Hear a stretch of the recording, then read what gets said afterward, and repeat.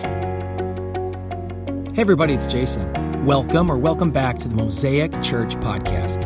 At the end of this podcast, please take a moment to connect with us on social media. It's a great place to learn more and to see what's happening at Mosaic. Most importantly, hope the following message encourages and inspires you to take a new step on your faith journey. Enjoy. Questions people ask me as a church planter and lead pastor is, what is it like planting a church? You as an American most likely have some interaction of church in some way, whether you grew up in it and left it, whether you're in it now, maybe you watch some guys on TV. Like, how can you describe planting a church? It looks awesome. And I said, okay, let me explain this to you probably the best way I can with an analogy I think most of us can understand. Imagine you get into a roller coaster and the restraints come down over you. And one of my favorite rides at Six Flags Great America is Raging Bull. I love that ride. I love that ride. So your restraints come down and you start climbing this huge hill. And as you're climbing this hill, you're looking down at around you and surveying everything that's around you. And you're like, okay, this is going to be a lot of fun, but we all have that question in our mind, will this thing stay on me? Am I going to keep these restraints on? That guy who just checked me in didn't look like he was paying attention. Like, am I going to fall out of this thing? I am trusting technology. And then you start to reason, well, people don't die normally, so I'm not going to die in this ride. And, well, maybe only one person died, but they fixed that problem, right? And so you're processing this as you go up to the top of this hill. Now, if you're a thrill seeker like I am, I love rides like that. And then my favorite part of the ride is that point of anticipation. The point of anticipation is when you are at the top of the hill, and if you happen to be at the front car, it starts to go over the hill and you're hanging there, and at any second, this is about to be a party. I love that time.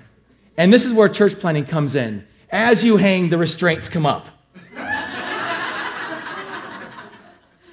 And you now have nothing but prayer to say, dear God, please keep me in this car. Amen. So you go down the hill like, this is great, I'm going to die. This is great, I'm going to die. Over and over again. And you only have the trust and your faith in the Lord Jesus Christ to keep you inside of this car. Welcome to church planting. That's exactly what it felt like and does feel like now. On June 24th in 2018, 6 families met at my home. And we started to explore this question, what does it look like to plant a church? And we, as a group, sat there and we wanted to look at not planting another church. We don't need another church. There's churches everywhere, right? What does it look like to plant a church that does something different? A church that looks different. And in our community in Slinger, there was a huge need for a church that looked different. I had lived here for many years with my family. I'm part of this community. I've been in Washington County. Before this, I was in Racine. And so I looked at these 2 communities. I said, okay, God, where do you want us to go? Do we go back? We were in Racine for many years. Do we go back to Racine, or do we stay in our community that we know so well and we see the huge need? Because to do something different is going to be hard. There's a quote by a pastor, Craig Rochelle, who says, to reach people nobody's reaching, you have to do things that nobody is doing. So if we want to just replicate and just kind of do the same old thing, well, we're going to be reaching the same people. But if God's calling us to do something different, what in the world does that mean? And so we had 6 families at my house having a barbecue saying, what does it look like? What does it look like for a church to look different? What does it look like for a church to go after people who are unchurched, de-churched, love church, hate church, people who used to go but don't, people who have gone and love it, people who want to grow in their faith, people who want to start a faith walk? What does it look like for a church to be a church that is unapologetically not going to waver away from the Word of God? Because that's happening everywhere. What does it look like for a church that loves everybody but balances grace with truth and truth with grace? And we put this all together in a big blender and say, this looks like Mosaic Church. And on that day, the name was really formed. Broken, unique pieces brought together and made beautiful because of the gospel of Jesus Christ. That's why we are Mosaic. As Mosaics, nobody in this room, and myself included, and all of this team, we are broken people. And we're never going to tell you that we've got it all together, because we don't. And if a pastor tells you, or he has it all together, or someone in ministry says, I got all the answers, they don't.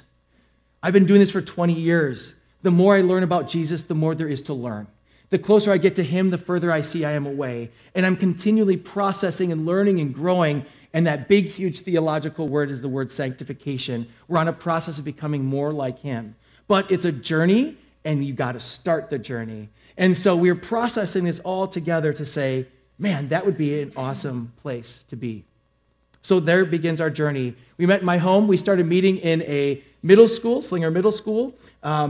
Something small happened in the world. It was called COVID. That happened. Shut us down. I'm like, we're done. Hey, it was a good run. We lasted 5 months. 5 months into our start, COVID hit. And I'm like, okay, well, I guess this is it. We'll go online. I don't know if we're going to make it out of this, but here's the roller coaster. The restraints are off. I said, Jesus, I just trust you. If we're supposed to do it for 5 months, I trust you. If we're supposed to go for 50 years, I trust you. I don't know what the future holds, and I don't know which turn is happening next, but I trust you. And if this is a new concept to you, this is the word we use called faith. Do I really trust that whatever God does, no matter I like it or if I don't like it, is better than what I want? I trust him. It's not about my pleasure. It's not about my enjoyment. It's not about if I feel fulfilled. It's about obedience to a calling. And that we see in Scripture when you read, when Jesus calls us slaves. We're slaves to the gospel. Paul calls it, slave to the gospel. And Jesus says, follow me, and give up everything to follow me. And so when you start a church, you have no option but to do that. And in our story, it got a little more rocky because our restraints popped up right away because like COVID, right? And here we are. We bounced around. We moved out into an old jerky store across from Cabela's. We got this building. We started meeting in a parking lot because right out there, it was summer, and it took us 9 months to renovate this place. I was losing my mind. I'm like, okay, I'm jumping off the roller coaster now. Don't worry about staying in. I'm out. And so it took time. And then last year, August, we had our very first time in this building, our very first service. But before all that, I want to go back for you for a story you don't know. When I started church planning, I asked a question. I went around to a lot of pastors. People I didn't know, people I did know. I got connections to people who are far along, ready to retire, to church planners who are just beginning, to churches that have been well established for many, many years. And I asked a very simple question. Why do you exist? I asked pastors and elders the question, why do you exist? And as you could imagine, they started quoting their vision statement, their mission statement. They started quoting. I said, no, not what you do. Why do you exist? And not one person could answer that question. There was fumbling and there was stumbling, and they would go into, well, Matthew 28 is a time when Jesus commissions his disciples to go make more disciples. So we are here to make disciples. That's the correct answer, by the way. And so when they got to that point, I said, that's wonderful. I love it. How do you do that? How do you do that? More stumbling. Well, we have Bible studies. We have Christmas women's tea. We do outreach in the community. We have Vacation Bible School. We have Awana. And I said, no, I'm not asking what programs, like you're listing a lot of programs. How do you make disciples? Well, we have Sunday mornings. And we have Awana, and they're listing things, which I've all been a part of my whole life. These are all wonderful, wonderful things. I said, okay, then can you answer me this last question? Is it working? So I asked, why do you exist? I asked the question, how, what are you doing, right? How, and then is it working? The answer always comes back to no. And I said, if the answer is no, isn't insanity doing the same thing over and over again, trying to get a different result? So if you're telling me that Sunday morning gatherings are not creating disciples, now, to be fair, discipleship is a very complicated word. Has a lot of connotations, can go in different directions, right? Sunday morning gatherings, programs are a part of discipleship. I asked the question, are you making and building people who know their faith and are replicating and discipling other people? Because Jesus said to go and make disciples. Like, are you making disciples? Are you making church attenders? Because in my ecosphere, as I came out of ministry for many years, I have zero interest in creating church attenders. I've seen it. I've done it. I can blow this place up. All I got to say, hey, Slinger, I'm giving away free TVs. And all of a sudden, we got 2,000 people at Mosaic, right? We're giving away a free car. I'm putting my name in if we're doing that, right? There's ways and things we can do to manipulate. I'm not saying that. I'm not saying that church growth is bad. I've been in mega churches. That's not what I'm saying. Hear what I'm saying. Are we actually doing what Jesus asked us to do? And what does that look like in the context of our family? Now, if this is like super like heady and philosophical for you, understand this is what your team is always talking about and thinking about. We're dreaming about it.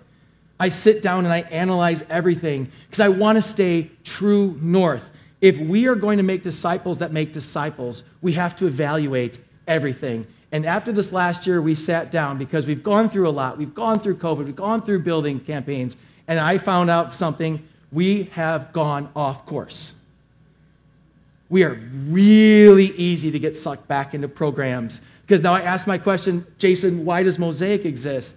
And I would say to myself, we exist for two reasons: to make disciples and reach lost people for the kingdom of God. How do you do that? That's where we got in trouble. So we sat down as a team and started to think through our how is not equaling. We have the vision, but now the how, and then we move to, is it working? So our how of where we've been has not been working the way we see it. I'm so excited to talk about today what we are going to be doing for the future. Pastor Nick has spent a year formulating what discipleship looks like at Mosaic. We've processed, we've gotten frustrated, we've gone left, we've gone right, we've gone up, gone down. And the key is this: programs don't matter, the goal matters. Programs are key to get us to the goal. If we are making disciples that make disciples, we've reached our goal. If we are getting people to come to Sunday gatherings, walk out, and not replicate their faith, that's not what Jesus said to do. So we're continually processing this over and over again. And so I thought the best thing I can do this morning is share with you our core values, who we are as core values. Our core values are, who is Mosaic Church as a family? What makes us us? What's our flavor, right? What do we taste like? So many churches across the area that we are such good friends with. We love them. We celebrate with them. We hang out with them. They have their own church family. They do things different in their family, like you do things different in your family. But the brothers that I hang out with all have the same goal: to make disciples that replicate. And so we're talking about it all the time. And there's different avenues. But our core values kind of sits into our culture and who we are. So I want to go through with those with you today, because I think this is key to understand what 2022-23 looks like. First of all, my favorite, my top one, is the gospel changes everything. The gospel changes everything. We unapologetically will sit and speak and love and teach and share that the Jesus Christ of the gospel is the only way, truth, and life. There are not many ways to heaven. It's just the gospel. And it's Jesus dying, his death on the cross, his resurrection, his kingship, his return. It is Christ and Christ alone. But we don't only look at the future. When you truthfully embrace Jesus Christ as your Savior, it changes you now. That is our biggest American issue right now, is that we love the gospel to save our future, but I want to have what I want now. And I saw a post on Facebook that made just such complete sense. It says, this generation that is growing up is filled with pleasure, with adoration, and with acceptance. The gospel, which says you are broken, you need a Savior, and that there's only one way, is completely counter to the culture. If that is true, it is our job as a church family to stick to the Word of God and not float with culture. And we will say unapologetically, the gospel can change your absolute life. From lost to found, from broken to healed, the gospel is what you'll hear all the time, over and over again. Secondly, love wins.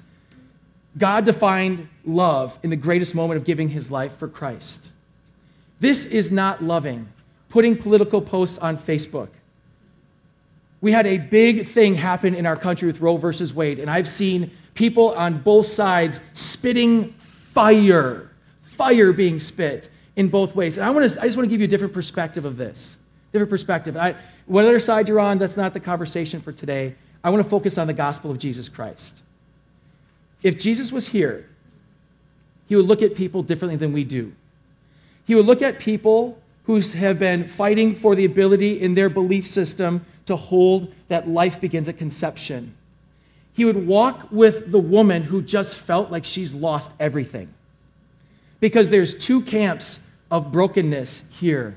And Jesus is the perfect blending of loving and walking with people. And so why didn't we put a post on Facebook of anything? Because there's no way in 3 sentences we can explain the beauty of Jesus Christ other than love wins. Love is the greatest catalyst of all. Because I've walked in ministry with every camp possible, but when you have great loss or you feel that you have great growth and success, if you feel that there's a move forward or you feel there's a move backwards, we're humans searching for the kingdom of God, not the kingdom of man. Politics are never meant to save us. The kingdom of God is the only thing that saves us. And love wins. Love is what brought Jesus down. Love put Jesus on a cross. And I want to talk about that love. Not world love, not what I think is love. I don't want to talk about all the culture's version of love. I want God's version of love to be flowing through our family nonstop. And so no matter where we are, and I don't know where I'm not pointing to you, I didn't see your Facebook post, let me name names, I'm not saying that, I'm just saying this. It saddens me to watch people hurt and kill other people. It's not the way of God, with words that are venomous, viperous, and breaking down our culture. What would it look like if the Church of Jesus Christ, and I am seeing this too, here's the pro, stand together and love the way Jesus was loved? Because Jesus hung out, if you read the Bible, with really messy, jacked up people, which means he'd hang out with you. And I love him for that. And I was processing this. One of the things I love most about my Savior is that he hung out with people like me when he came. I don't know if you ever thought about that. Sometimes we put it as like, oh, those are the bad guys. No, we're the bad guys. He hung out with me. He would see me in my mess. He'd see me as a young man cursing and swearing and fighting and being a total knucklehead, and he would say, Jason, walk with me. He would see me as I spout my views and tell what's right and what's wrong. He'd sit there and sit with me, and he would love me. And I would say, why would you love me? He says, because my Father loves, and this is what wins, Jason, love. And for a church family, I love that we rest there. That moves to our next one, authentic relationships. It's okay not to be okay. I look at us as a church family, and I sat down, we're like, what do we want to stand on? We got to be a place for people who it's okay, you don't have to fake it here. I walked in church as a child, I walked in church as a teen, I walked in church as a pastor, I walked in church as now in my middle age, and I see the same thing you see, fake. Plastic faces, we got to put on the front. I see people who are afraid to be honest, say that I'm hurting, say that I'm broken, say that I'm fighting with my wife, say that my kid has walked away from the Lord, afraid to say, I don't know if I believe in this anymore. They're afraid because they are afraid that they've got to keep a persona to stay in the Jesus Club. I'm over Jesus Club. Can you get this from me today? I'm a little fired up, right? I'm over that. I want to be part of the movement of God that's changing lives. And that comes from being real. And I am so proud to say this, church fam. For those who've engaged us, you saw how we've responded to you. No shock. No, ooh, don't get out of my office. It's been, welcome, friend. Let me walk with you through this. And I know there's a lot sitting here who has church pain or Christian pain that Christians have said, hey, I love Jesus, but you're going to hell and you're terrible. And they're yelling and blah, blah, blah. And it just echoes in your head, this negativity. Instead of saying, friend, let me walk with you through this. It's okay to not be okay. Because what I've learned now in my mid-40s is this. I've had epic highs and I've had epic lows. In the epic highs, it seems everybody's around, and epic lows, everyone's gone. Can you guys relate to this? Let me go one more further. I'm going to push a little harder on us right now because it's fam time. In the epic highs, the church is around. Epic lows, the church disappears. I would be a pastor on Sunday, smiles, and a pastor on Monday, phone calls. Jason, my marriage is falling apart. I just saw you. You guys were there. No, we're done. And I'm like, why wouldn't you talk to me? I mean, you can talk on Monday. We got a week. It's cool, but it's okay to be broken. But my friends, we're a place that's okay to not be okay. And now we're going to keep pushing into something that's uncomfortable for us. It's multiply, don't maintain. We have a purpose in God's kingdom to multiply. He made us as humans to multiply. He has made us as disciple makers to multiply. Everything in his creation is meant to be multiplied. It's how God created. If you don't know the answer why he did it, you can ask him later. I don't know, but that's how he did it. And when Jesus then says, I want you disciples to go and multiply, you just don't sit and chill.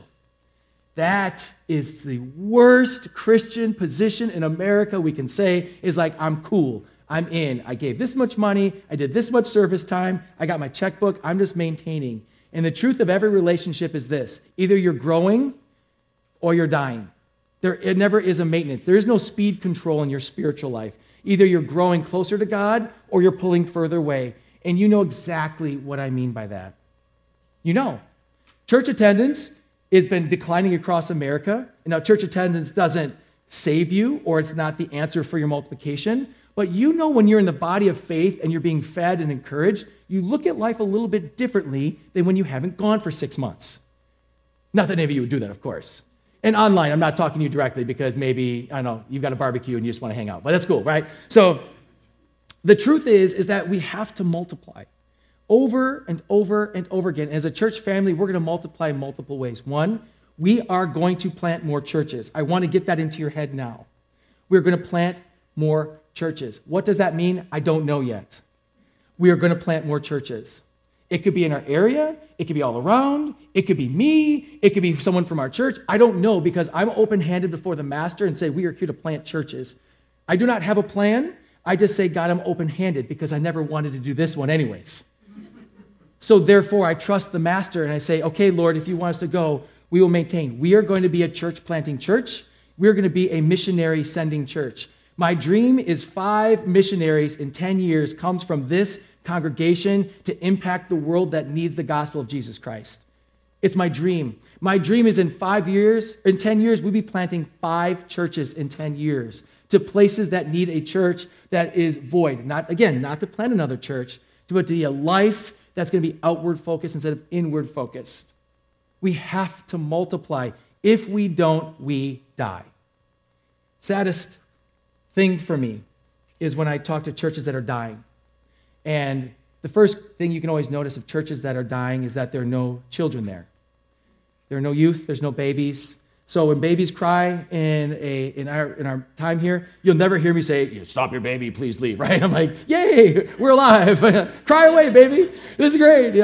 I'll try to stay focused. It's so exciting when you see youth and you see next generation. And when you look at the churches that are dying, I've talked because I was on a development team to help them. They would say, what do we have to do? Should we do more outreaches? Should we have picnics? Should we give away a car? And they go right away to programming. I'm like, no, be disciple makers. Go out and disciple someone. And they would say, we don't know how to do that. And I'm like, then you're dead in the water. Because you have to multiply. That's what brings life. And so why we say multiply, don't maintain, is not only the church leadership, it's you. That we are going to be holding to this core all the way to the end. And finally, radical generosity. Everything we have for everybody else. We are radically generous.